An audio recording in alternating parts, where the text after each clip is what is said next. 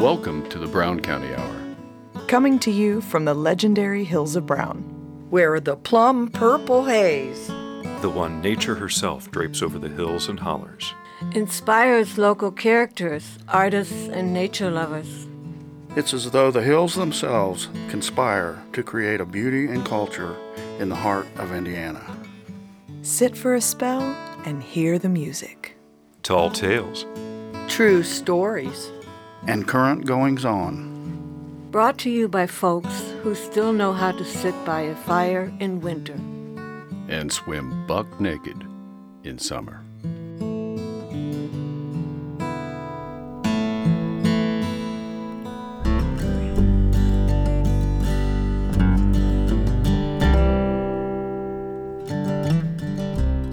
Welcome to episode 140 of the Brown County Hour. This is Sarah Lytle. And Dave Seastrom, along with the rest of the crew. This month, instead of our regular musical guest, we have an interview with poet Andrew Hubbard. You may have seen his work posted on the Salt Creek Trail. We'll listen to our conversation with him and hear one of his poems. No Brown County Hour is complete without music. And we have two performances, one from John Whitcomb and the other from Joe Bollinger. We also have interviews with local artist Kurt Eagleman, paranormal researcher Matthew Jackson, and a no-name representative from the Children's Auction. Along the way, we'll round out the show with essays from Sarah Lytle, Jim Eagleman, and Dave Seastrom. Our first segment starts off with our Andrew Hubbard interview. Andrew discusses the origin of his poetry and shares some insight into his process.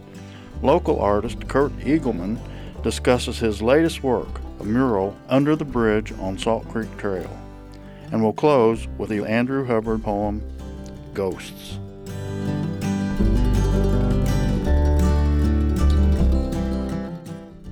I'm Pam Rader. I'm with the Brown County Hour, and I'm here with Andrew Hubbard tonight, one of our local poets, and welcome to the show. Thank you very much. Pleasure to be here. Now, we have a little history. I took a poetry class of yours at our local library several years ago, and then I was delighted to find that you actually nail some of your poems up to a tree on Salt Creek. And it's an interesting tree that's carved with a hand. I was curious how that came about. Well, the story is my family and I moved here in 2014. And at that time, my first book of poetry had just come out, and I was racking my brains to find any way of publicizing myself and my poetry. And my wife and I, at that time, we had 2 Siberian Huskies, and they would walk us on that trail very frequently. And I really liked the idea of that hand-carved bench. And I said, I'm going to put some poems up there. And then I said, well, I may as well have a system to this. So what I do is I put up like 6 or 7 poems at the beginning of a month, and then I keep them stocked through that month. Then I skip a month, then I do it again. And I started on August of 2015 and haven't missed an every other month yet. Wow, that's great. Oh, and by the way, when I started doing it, I count my success how many people take poems. And when I started doing it, it was about 12 to 15, and now it's about 35 to 40. So somewhere out there, I have a small following. Well, that leads me to how and why did you become a poet? Because that's not necessarily everyone's forte. No, far from it. I say there are no commercially successful poets in America, and I'm one of them. And what happened is when I was in high school, when, dinosaurs roamed the earth, I had a very good English teacher. So it was my favorite course. And we did a lot of poetry in the course. And one time when I was a junior, I was sitting around and I said to myself, reading some poems and saying, this is really good, was my first thing. And my second is, I could do that. So I sat down, wrote a poem, and after I was done with it and reasonably well pleased with it, I said, this is my thing. I'm never going to stop this. I hate to admit it, but it's been more than 50 years, and I never have stopped, and I never will. I expect to be composing a poem on my deathbed. That's wonderful to find a calling so young. Yes. You're really lucky. Well, what brought you to Brown County? You don't hail from here as a native. No, I guess to you folks I talk funny. And the way it happened was from 1994 to 2004, I lived in Carmel, Indiana. I had taken a job with Bank One right on Monument Circle. And at that time, we had 3 little kids. And so in searching for things to do with them, we often came to Brown County State Park. We would stay overnight in Abe Martin Lodge and let the kids run wild. Mm-hmm. And then in 2004, I took a job in Houston, Texas. And at that time, we were moving along through our life and starting to talk about where we might retire.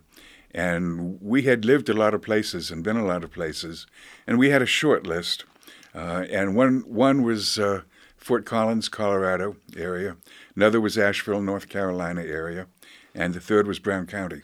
As the years rolled on in Houston, eventually she gave me the talk. The essence of the talk was that she had decided Brown County. And she so seldom just puts her foot down like that when she does, I know it's very, very important to her. So I said, Brown County it is. Turns out later that the reason was we had 2 grown sons.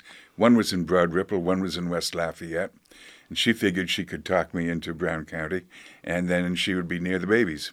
One of them is 6'5". But they're still her babies. Yeah. So in 2014, I quit my job, and this went into top gear, and finally found what I call kind of a modest dream home. I moved into it in 2014 and could not have been happier with the home or the place or the county. Here's an interesting story. A year or two later, I did my first reading in the local high school, and the English teacher introduced me by saying, he's from the county. Okay, I've never heard that. I've lived in places with city pride, like New York City, places with state pride, like Texas. I never heard of a place with county pride till I moved here, but it's very strong. But everyone's been very nice to us, even though I do talk funny. Well, we're lucky to have you here. Thank you. And now, is there a way people can get in touch with you if they wanted to learn more about you, or do you kind of keep that private? I don't have a website, and I should. I'm kind of technophobic. I hate the computer, and the computer hates me. But I can be reached. I have a fairly public email. It's ahubbard1050@yahoo.com. And the Brown County Art Gallery carries most of my books. Brown County State Park Gift Shop has at least 1 or 2. And I'm always looking for opportunities to read, write, talk to people, anything like that. Yeah, I saw you were in an issue of The Writer out of Bloomington. It's been a year or so ago in the summer. But and your books are on Amazon. You have 5 of them. Yes. Yeah. What it was, I quit my day job really prematurely. What I said to myself and my family was, I have quit my day job, but I have not quit my job. My job, I've always said what I do is what I do for money. What I am is a poet. And I said, now I'm going to, as Robert Frost said, combine my vocation with my avocation. And I made it my job pretty much to write or try to write every day and to try to put a book out every 2 years. And I did in 2014, 16, 18, and 20 and 22. What is your process? Can you just sit down and write a poem in an hour? Or does it take you, do you go back to it? Generally speaking, the process is like this. And there's the answer I wish I could give you and the answer I have to give you. The answer I wish I could give you is a little angel flutters down and lands on my shoulder and whispers in my ear and out pops a poem. It's not like that at all. What it is the sergeant comes up to me and says, Hubbard, you haven't written a poem in a week. Sit your butt down in this chair, duct tape yourself to it, and you will not get up until you've written a poem. Do you hear me? And Hubbard says, Sir, yes, sir. And I sit down and pick up a pad of paper and a pen, hope for the best. Sometimes a poem comes out and sometimes it doesn't. And then usually I draft a poem in 2 to 3 hours in one sitting. And then I will spend usually a couple of days going over it 30 or 40 or 50 times. And then when it's done, or the best I can do, then I type it up, file it, record it, save it, and move on to the next poem. And then after a couple of years, I'll go back, look at the last couple of years' poems, try to pull out in sequence 50 or 60 or 70 that I think are the best. And then the hard part starts, which is finding a publisher. As far as I'm concerned, it's 10 times easier to write a poem than find someone who will publish a poem. And there's a good reason for this. In the world of publishing, they say, and it's pretty much true, that publishers won't look at an author without an agent. And an agent won't work with poets because poets never make a dime.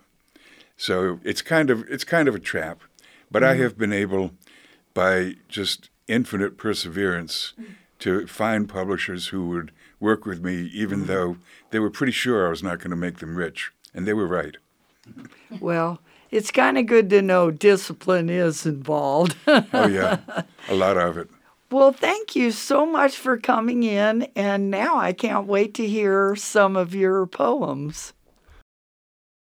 Hi, this is Lucy Schultz. I'm here talking with Kurt Eagleman. He is currently doing the Salt Creek Trail mural. Your mural is got a theme. Yes, so right now I'm working on a mural down at the Salt Creek Trail, just at the base of CVS, where it's underneath 46, like an overpass.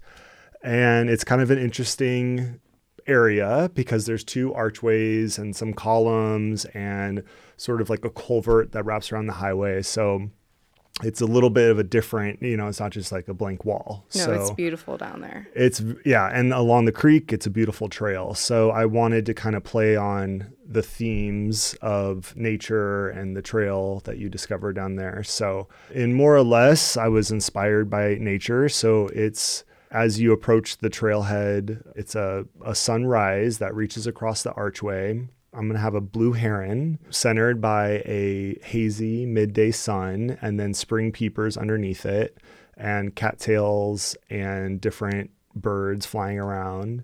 And then some fields with birds and insects floating around. And then on the opposite side, on the other column, it'll be a barred owl or a great horned owl, and then a field mouse or like a rabbit. So basically on each little intersection of the mural, there's a predator and prey theme and plays to the ecosystem, and it's kind of like the circle of life. Absolutely. And then on the sunrise on one side becomes a sunset on the other side.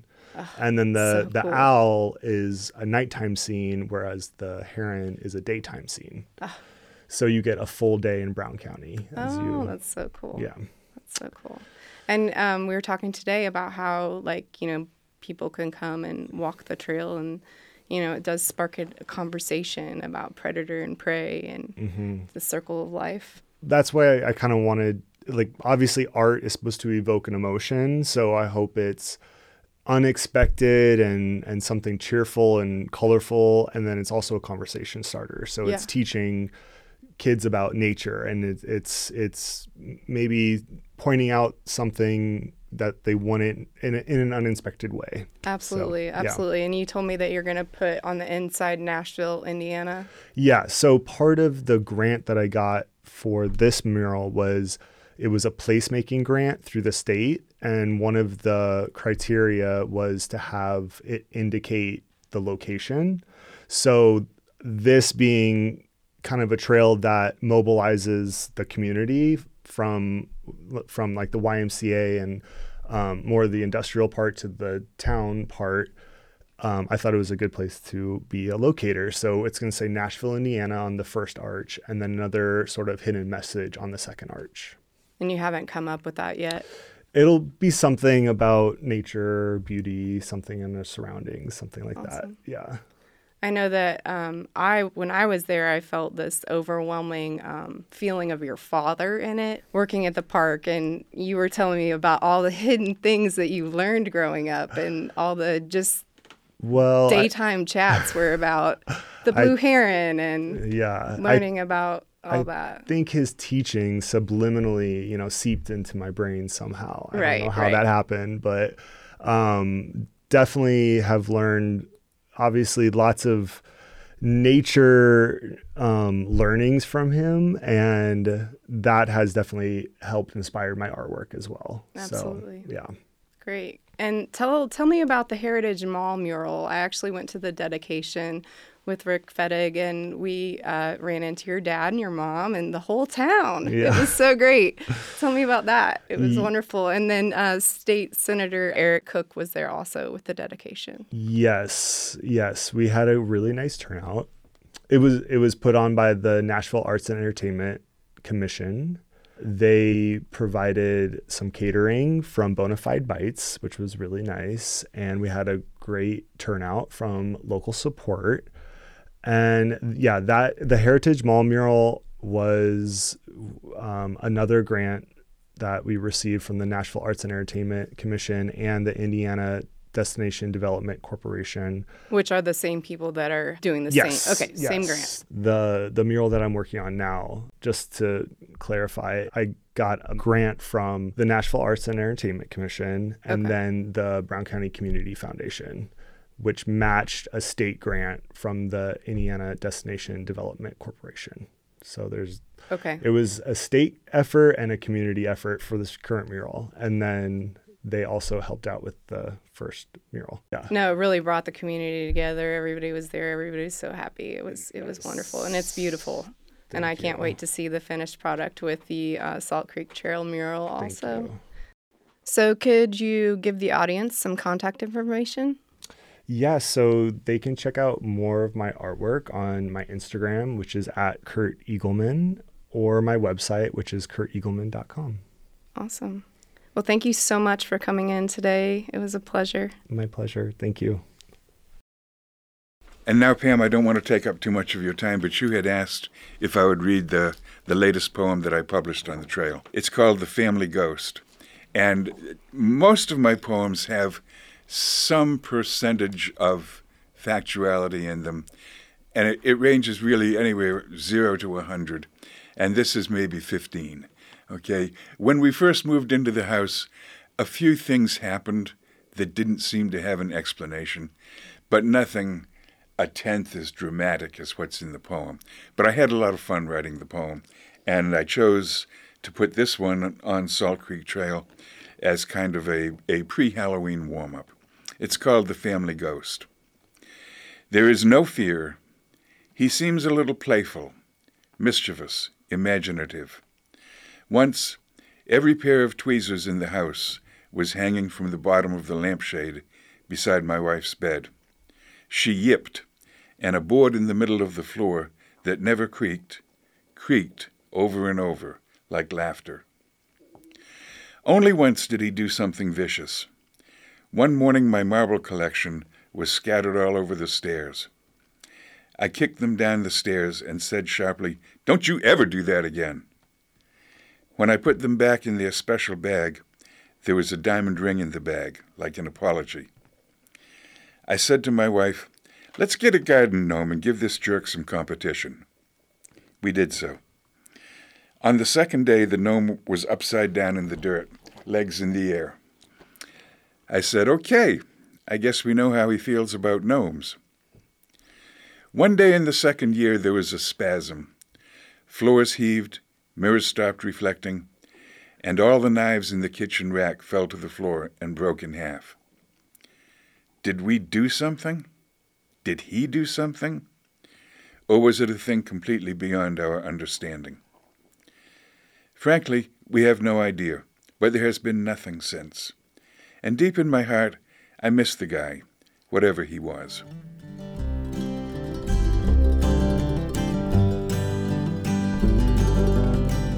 Now we pause for station identification. You are listening to the Brown County Hour on volunteer-powered community radio, WFHB, at 100.7 in Brown County, 91.3 and 98.1 in Bloomington, 106.3 at Ellettsville, and online at wfhb.org. Support for WFHB comes from Our Brown County, a magazine for locals and visitors featuring art, entertainment, and county characters since 1995. Printed 6 times a year and available online. More at ourbrowncounty.com. Our interview with paranormal researcher Matthew Jackson begins segment 2. Sarah Lytle has a few words to say about bird preservation with her essay, Lights Out. A no-name representative from the Children's Auction shares information about this charitable event. And we'll close with John Whitcomb's tune, Zombie Girl.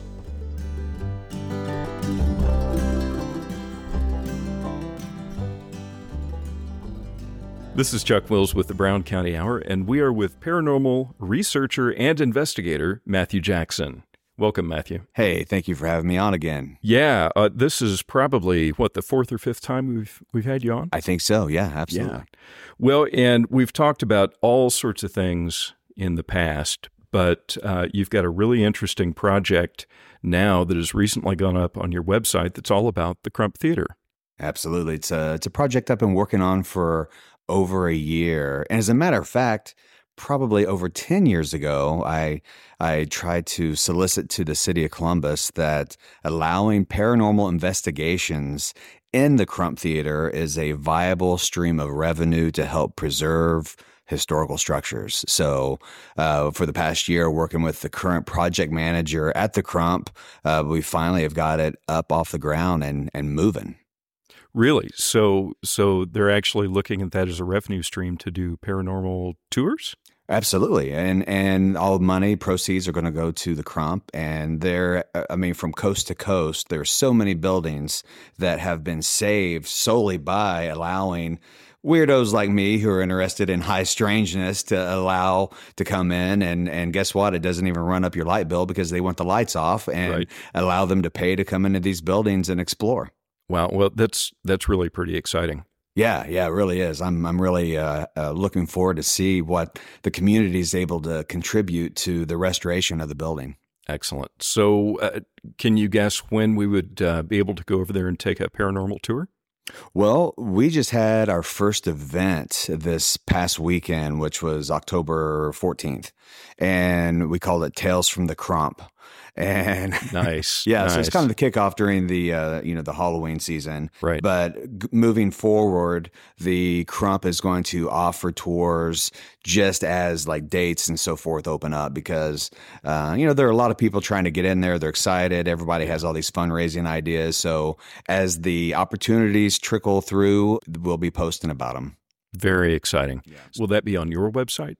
It will be on my website and also all over the Crump social media. They're posting everything. So okay, very good. So we'll check out Crump social media and also your website, which is paraholics.com. Absolutely. And fantastic. Check out the post, The Ghost of the Crump Theater, because there's all kinds of interesting history there, lots of research, and I think people that might be fascinated with the Crump and its weird history will get a big kick out of it.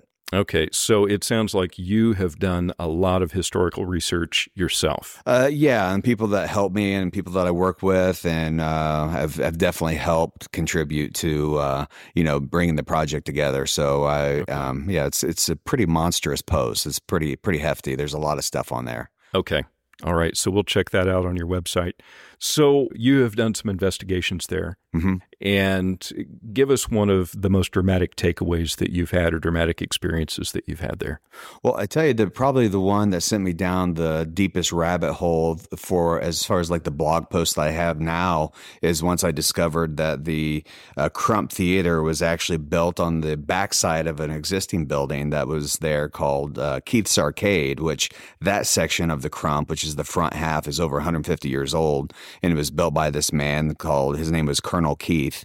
And when I first went and investigated the Crump, and I recorded a electronic voice or an EVP that said, "I hate Colonel Keith," that kind of clued me in, like, I need to check out who this man is. And I started doing deep dives at that point and just found out all kinds of fascinating and craziness concerning like Keith's Arcade and the history of that section of the building. So as far as my personal research goes, I've not even tapped into the Opera House yet. I've been so focused on just Keith's Arcade. That's where I'm at right now with my research, especially once I found out that there used to be the Indus Infirmary in this building, and the Indus Infirmary claimed to have been able to cure every chronic illness of like the mind, the eye, the ear, the knee, the scrotum, you name it. No joke. And they especially cured cancer. Oh, well, good for them. Yes. So we're talking about late Victorian era times, though. Yeah. You know, when we hear the word arcade, maybe we're thinking Asteroids and Pac-Man, but this is going back. It wasn't that cool. Yeah, this is going back late 1800s, where you could go to the arcade and get cancer cured. Yeah, exactly. And they Amazing. had, there were apartments in this building. I think they called buildings arcades that had some sort of like arch quality to them. I think that's why it was called an arcade at that point. Okay. Yeah. So you just think about the different, energies and people and that pass through those halls. I've just found some just fascinating things about that era. Well, it sounds like you have really just scratched the surface. Yes. On what you can do there. I feel like I still have a lot of work to do there. Okay. Well, with all the rehab going on in the building, plus all the paranormal tours, it sounds like a really exciting time to be around the theater. Yeah, absolutely. And just in the past year that I've been associated and working actively with the Crump, to see the differences they've already made, because the current project manager, I think she got the key to the place in like 2018, 2019, and the place was literally like falling in. Mm-hmm. And now that it's able to be reopened, and I think right now the capacity is a little over 300 people that they can legally have in the structure. It's just going to keep growing and getting bigger and better, and they have so many fun things planned for the community. So that's what's most important.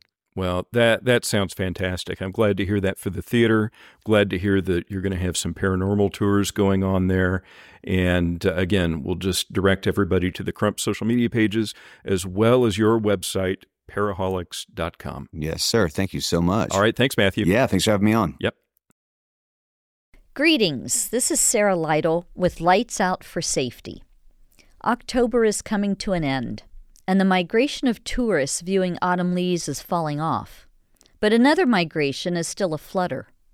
Every spring and fall, billions of birds migrate through the United States, mostly in the dark of night, aided by natural light of stars and the moon. One of their biggest threats is light pollution.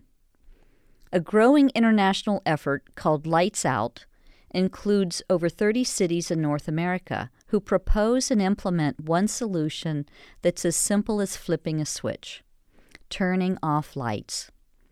This is a doable act that dramatically reduces the hazards to birds from disorientation and fatal crashes into buildings from their attraction to our artificial lights at night. Thrown off course by even a few degrees can result in fatigue, dehydration, and loss of crucial energy reserves. So what can you do to help birds safely proceed with their nighttime migratory journeys? Is to adopt dark skies-friendly lighting practices. You can turn off all non-essential lights between the hours of 11 p.m. to 6 a.m., basically 3 hours after our local sunset. These are the peak hours of nighttime migration. And the peak season for Indiana is October and November, and then in April and May. For security, landscape, and essential lighting, aim your lights down or use shields to direct that light downward, not into the trees and the sky. Use motion detectors and sensors so the lights on are only on when you need them. Or close blinds at night to reduce the amount of light escaping from your windows and the reflection of the moon and stars through the glass. Encourage your employer and businesses around you to follow suit. Lights Out saves birds, energy, and money. The Environmental Protection Agency highlights energy as the largest operating expense for commercial buildings. Energy represents about 19% of the total expenditures for the typical office building. And for every 1,000 kilowatt hours that you save by turning things off, you save $100 on your utility bill, assuming an average electricity cost of 10 cents per kilowatt hour. Lights Out is a win-win for birds and cities and the people who love both. By working together toward a dark sky every spring and fall, we can help birds safely stay on course. Each light matters. Bird-friendly communities and existing Lights Out programs can be found at audubonsociety.org. I discovered that our neighboring state of Ohio lists 6 cities: Akron, Cincinnati, Columbus, Cleveland, Dayton, and Toronto. For Indiana, it's Indianapolis. Scrolling through the list, I got excited when I saw Nashville and sighed as I read Tennessee. Maybe that can change for 2024 during the critical spring migration months of April and May. Lights Out Indy is an initiative of the Amos Butler Audubon Society of Central Indiana. You can go on their site and find suggestions for homeowners and residents, business owners and tenants, building owners and managers. They also have links for bird-friendly glass options and building designs. To find out when birds are migrating through your area, the Cornell Lab of Ornithology Department has developed Birdcast, a tool that uses radar ornithology to predict, monitor, and map bird migration. These maps show where migration is occurring in real time. You can learn how to use the Birdcast dashboard by checking out allbirds.org or birdcast.info. As for Nashville, Indiana, I'd like to propose 2 sites where a simple shield to direct that light downward would be really welcome. One is the Bean Blossom Overlook. The floodlight there does just that, floods the night sky, so that even the people who go to watch meteor showers, satellites, and constellations are dismayed, let alone the birds on their nocturnal travels and hunts. The other location is the floodlight in the parking lot of the Playhouse and PNC Bank. Take a stroll down Jefferson, where a quaint yet effective lighting exists, and then go to the parking lot. Lighting in an art community can certainly offer a bit more ambiance and still provide a feeling of safety. It's not too late to take time this November to turn off your lights, step outside, enjoy the night sky, and give a thought about our winged friends. When you're done, go inside, turn on a reading light, pick up a banned book. All it takes is an open mind, a bit of awareness to expand your horizons and save a bird.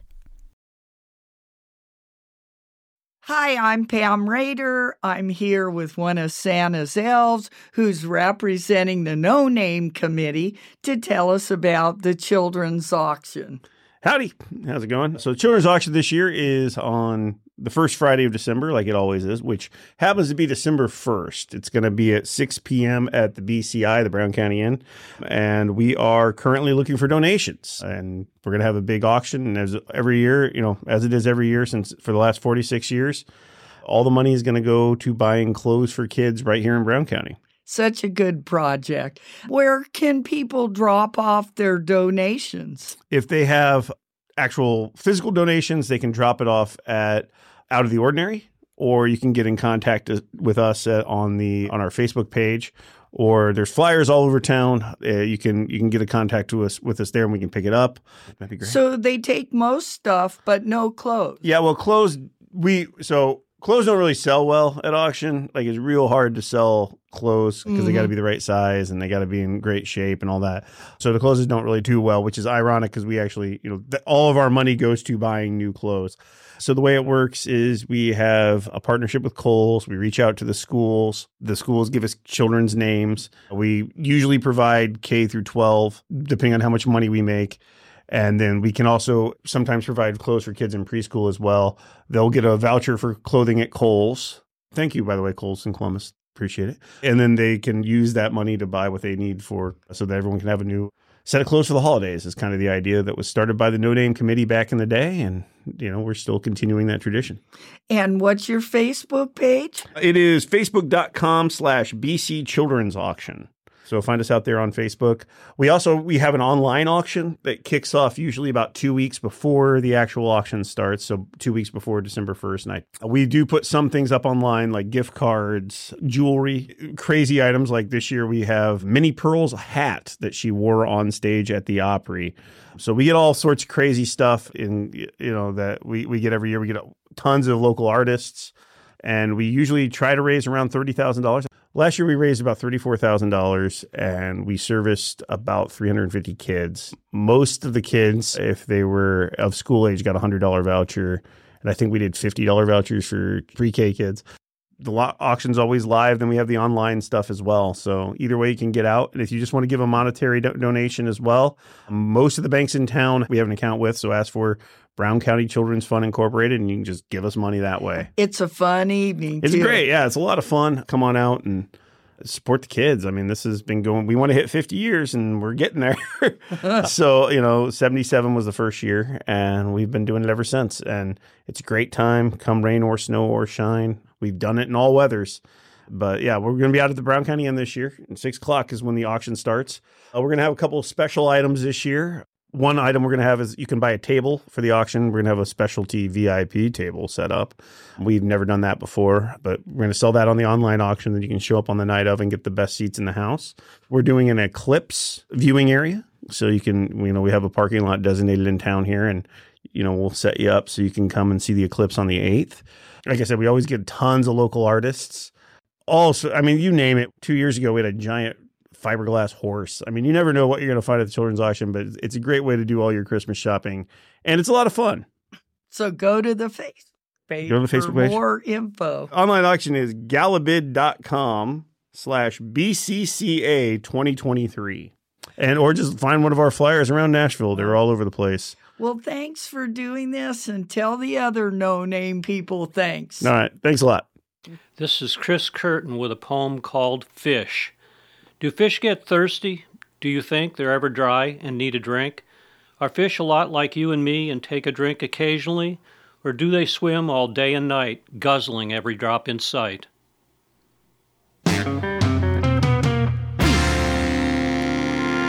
Here's a new girl in town, she's causing quite a fuss. It's easy to see she ain't one of us. She's a zombie girl, yeah, zombie girl. She's a zombie girl, and she's rocking my world. It's been a long time since a chick made me smile. She's a bit slimy, but I'm digging her style.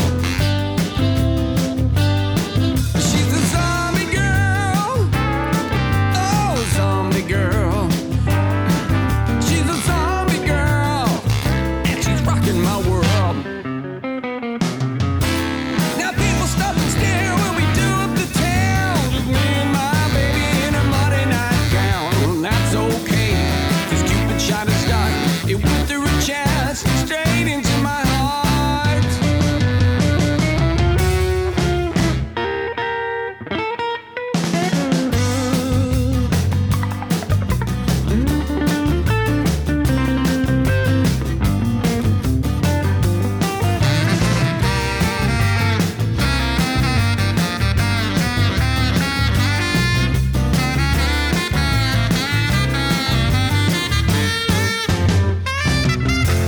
You may say I'm crazy, or maybe I'm a fool,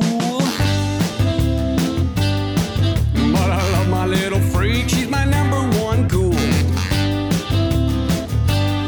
Yeah, she's a zombie girl, yeah, a zombie girl.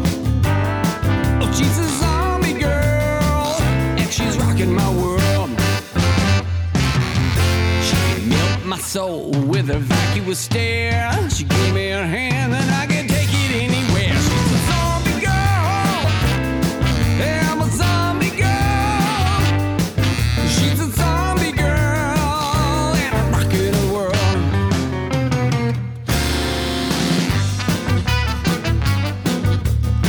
she comes now. Hey, sweetie. Yeah, I like your eye hanging out. That looks good. Come on, but we gotta hurry up. Come on. Come on. Oh, come on. Get your foot back on there. Get that foot on there. Come on, we gotta go.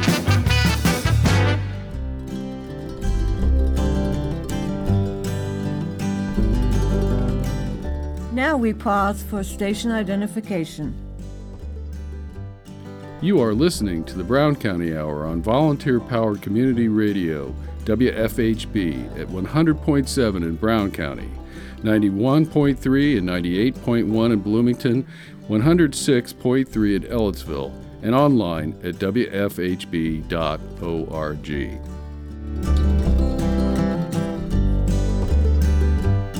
Support for the Brown County Hour comes from listeners like you and the support of the Brown County Inn, a family-friendly getaway destination located in Nashville, Indiana, offering locally sourced food, drinks, and live entertainment, with banquet space, indoor-outdoor pool, miniature golf, and more. Information and booking available at browncountyin.com. Our final segment gets underway with an essay by Jim Eagleman, Jays and Crows.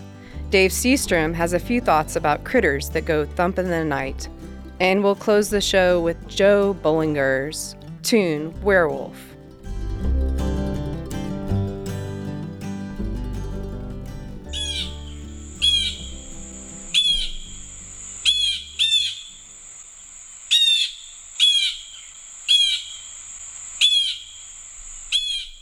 They fly in loud, obnoxious, in typical groups of 2 to 4, frightening all the other birds at the feeder. You are in for a show of dominance and aggression, not just with other birds, but among themselves. Thief, thief is their call. It's the blue jay. And like other misaligned wildlife with bad reputations, the jay has a good side, several in fact. It's fall, and if you've noticed, the nut crop on oaks, walnuts, hickories, and beech trees is ripening, collectively called the mast. This annual production of nuts, along with seeds and fruits, is a giant payoff for all the wildlife that exploit them. This fall production will feed an assortment of forest wildlife through winter, including deer, turkey, and rodents, crows, and songbirds. The acorn crop alone is responsible for providing a food source for deer, making up as much as 75% of their winter diet. You may have noticed every once in a while, white oaks particularly produce an oversized crop of acorns. And it's usually not just one oak here and there, but often in the same year, nearly all the oaks in an entire region produce an extraordinary number of acorns. This is called masting, and was first thought to be an adaptation against acorn predation. Acorns are such a viable and reliable source of winter food for many types of animals. If oak trees predictably produced a moderate number of acorns each year, the squirrels, deer, mice, jays, ducks, towhees, and all the other creatures would surely increase their populations. This extra animal load would surely outstrip the food supply, and oak production would plummet. But if oaks unpredictably produce many more acorns than the acorn feeders can consume, some acorns would escape the predatory scramble for food and they would germinate. When jays aren't at your feeder, you may have seen them fly by with an acorn in their jowls. This appears almost comical. We know they can carry up to 6 acorns in their mouth, 3 on either side, and over eons, jays have become so dependent on acorns that they have adapted both physically and behaviorally to acorn shapes. The small hook on the pointed end of a jay's beak, for example, is designed to rip open an acorn's husk. The jay's expanded esophagus, this is called a gular pouch, enables them to fly and carry them off efficiently. And just because a jay can carry more than 1 acorn at a time doesn't mean they take them to the same place. When some birds cache groups of seeds for use during drought or cold, jays bury them singly, just beneath the ground surface. These are at sites scattered throughout the winter territory, often over a mile from the tree. This makes jays the undisputed champions among acorn dispersers, competing with squirrels.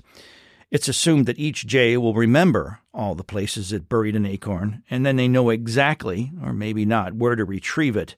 But apparently this is more of a mental challenge than most jays are up to. And you can't blame them. A single jay can gather and bury up to 4,500 acorns each fall. And from research, it typically remembers where only a quarter of them are buried before springtime. But apparently this is more of a mental challenge than most jays are up to. You can't blame them. A single jay can bury and gather up to 4,500 acorns each fall. And from research, it typically remembers where only a quarter of them are buried before springtime. If a Cooper's hawk feeds on a jay in December, that jay retrieves none of its acorns. The end result is that each jay plants somewhere in the neighborhood of 3,600 oak trees every year during its 7 to 17-year lifespan. It's no wonder that jays have enabled oaks to move about the earth faster than any other tree species. Jays can help in other ways. When oak disease hits an area, sudden oak death and oak wilt are examples. There are survivors that may show a slight resistance. These hardy trees produce the most and best acorns, and it's the jay that preferentially selects and disperses the acorns with resistant genes. Future generations of oaks are likely to survive infections as seeds are spread throughout the countryside by jays. This is natural selection at its best, but it's only working when a partnership between oaks and jays continues to thrive. Here's another example of an often overlooked and seemingly insignificant relationship in nature. Birds and trees, food and consumers of foods, seed dispersals and propagation, all amazing and dynamic aspects, all taking place all year long over our whole area, often on our own properties, right here in Brown County. A member of the crow family, jays are studied for their intelligence and cunning talents. How well adapted to our changing environment they appear has given the jay another interesting fact: they aren't blue. The color blue is rare in nature. Blue pigments in the jay's feathers, melanin, are brown, but we perceive them as blue due to a phenomenon known as light scattering. It's similar to the effects of a prism. The wings contain tiny pockets made of air and keratin. It's a substance similar to our hair and fingernails. When light hits these pockets, all of the colors of the wavelength except blue are absorbed. The blue wavelength is refracted, which is what allows us to see the feathers as blue. They're known as bully birds. Jays can be somewhat tolerated at your winter feeder if you give them a space and a feeder of their own. Small feeders, like chickadees, nuthatches, woodpeckers, that prevent larger birds from feeding, can be installed, but the jay's presence, the feeding and the transport of oak acorns, and its cunning talents should remind us to welcome this visitor. Look for jays this winter. Jim Eagleman for Nature Ramblings in the Brown County Hour. Brown County is famous for its natural beauty, and when I say that, most folks think of our colorful forested hills and valleys during the fall, and rightfully so. What is often not considered are the multitudes of critters that we share the forest with. From pygmy shrews to mountain lions, Brown County is home to hundreds of species. Measuring in at less than 2 inches, the pygmy shrew is the smallest mammal in North America, and perhaps the least threatening of all of the critters in our forest. These tiny mammals spend their time rummaging through the leaf duff at the base of fallen trees, feeding on insects. Mountain lions have been sighted here several times, and while they're considerably more dangerous than the shrew, the number of reported injuries remains the same, at 0. Brown County is home to 2 species of venomous snakes, the copperhead and the timber rattler. Timber rattlers are the much bigger of the two, and being less aggressive, they let you know their presence well in advance by shaking their tail at you. Copperheads are more worrisome because their camouflage hides them very well. They also hold their ground. The only incidents of snake bites that I'm aware of have come from stepping on a well-disguised copperhead, and fortunately, only minor injuries occurred. As peaceful and bucolic as the white-tailed deer are, they can be quite aggressive during the fall rut season, and there are several reports of hikers and hunters being injured by these seemingly docile animals. Their antlers aren't the only thing to look out for. The worst injuries happen when deer rise up on their hind feet and use their front hooves in defense by pawing at the intruder. Raccoons can be the size of a small dog, and they're well-known predators of chickens and other small animals. We also have weasels and minks who love to dine on our feathered and furry friends. In order to successfully raise poultry or rabbits, you have to have a predator-proof coop to keep them out. Bobcats are reclusive, and unless you're a small rodent, they're not likely to bother you. However, their canine counterpart, the coyote, is another matter. These critters travel in packs that are mixed with coy and stray domestic dogs. Known for their cooperative hunting skills, in large numbers they can be quite intimidating. I've seen a couple of clear-cut areas in the forest where we found very large numbers of coyote tracks, enough that you wouldn't want to run into them in the middle of the night. Sadly, it's not uncommon for smaller domestic dogs or cats to fall prey to these aggressive hunters. Recently, there have been a few unsubstantiated sightings of black bears in the county. We certainly have the habitat to support them, and before the settlers wiped them out, they were here in great numbers. A few weeks ago, someone on Facebook reported seeing a black bear on Possum Trot Road, where my wife Becky and I live. Several people asked if we've seen this bear, and I'm sad to say that we haven't. Another critter that's due for a comeback is the woodland bison that inhabited the area for thousands of years. These smaller first cousins of the American bison are extinct in Indiana. But they are surviving in herds in Canada, and I think it's high time to work a deal out with the Canadians and bring the woodland bison home where it belongs. Speaking of critters who belong here, elk should be on that list as well. Reintroduced elk are thriving in Kentucky, and we could do the same. While I'm at it, before the French traders went into the fur trade business with the Native Americans, I would guess that every ravine and valley in Brown County had beavers in large numbers. They created an aquatic environment that supported fish and amphibians and helped to maintain water retention in the forests. If you think these ideas are far-fetched, reintroduction has returned the wild turkeys and the American bald eagles to our area and the white-tailed deer. And thanks to the success of these projects, they are a common sight in our neck of the woods. Last but not least are the only marsupials in North America, the possum. These creatures of the night are mostly harmless, but that doesn't mean they can't give you a start if you surprise one. Several years ago, we fed a few feral cats on a shelf that I built next to the kitchen door. This gave them a safe place to eat, and it kept the dogs out of their feet. Early one morning, I stepped outside, and there, inches from my face, was a hissing possum. Sure that this critter was baring its teeth at me, was going to jump off on my head, I danced into the yard in full panic. So, there you have it. The forest is full of critters, and more than a few of them go thump in the night. This is Dave Seastrom. See you next time.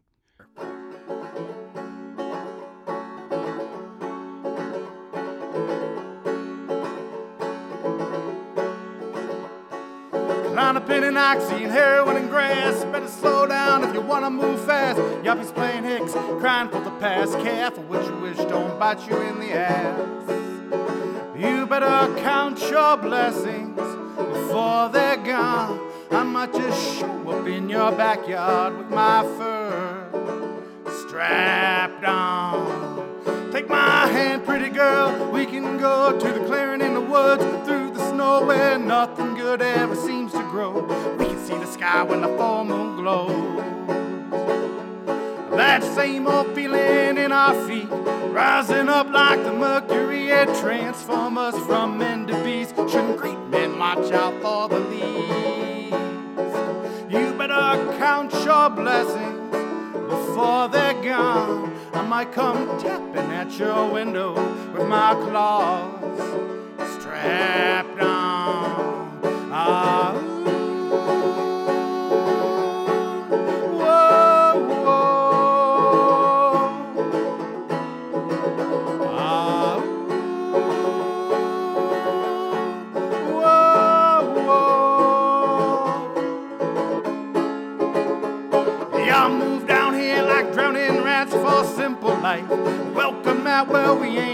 bibs and bullet hats.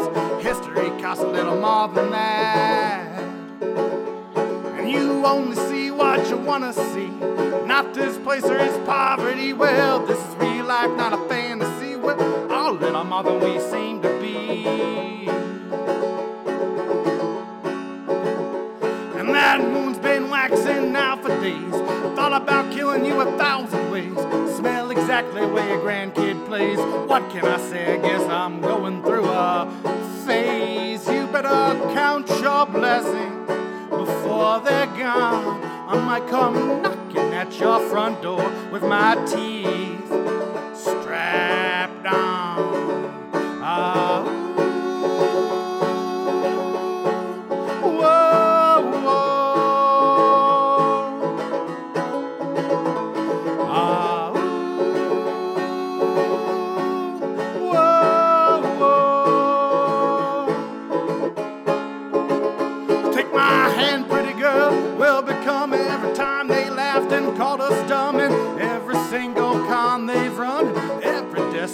Addiction and every job we never got, all the speed, all the party, all our dreams that turned to right for what is real and for what is not. You better count your blessings before they're gone. I might just show up in your bedroom with my knife strapped on.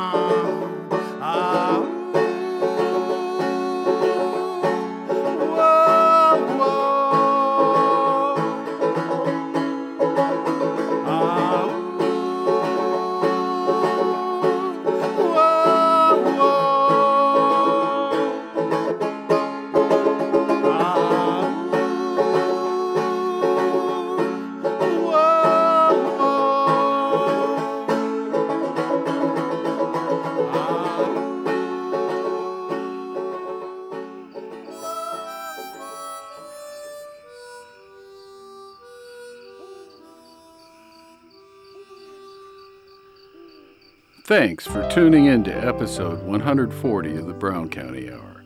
This show was recorded in our studio at the History Center here in downtown Nashville and brought to you the first Sunday of every month at 9 a.m. and the following Wednesday at 6 p.m. and anytime online. Be sure to look for us on your favorite streaming services. The Brown County Hour is brought to you by a diverse group of folks who believe, now more than ever, the world is for everyone.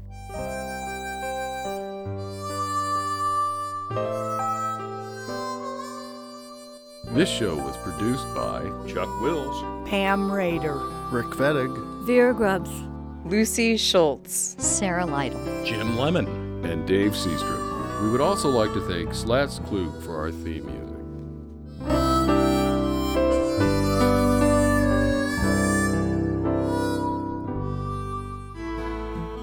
You have been listening to the Brown County Hour. Coming to you from deep in the woods of Brown County, Indiana.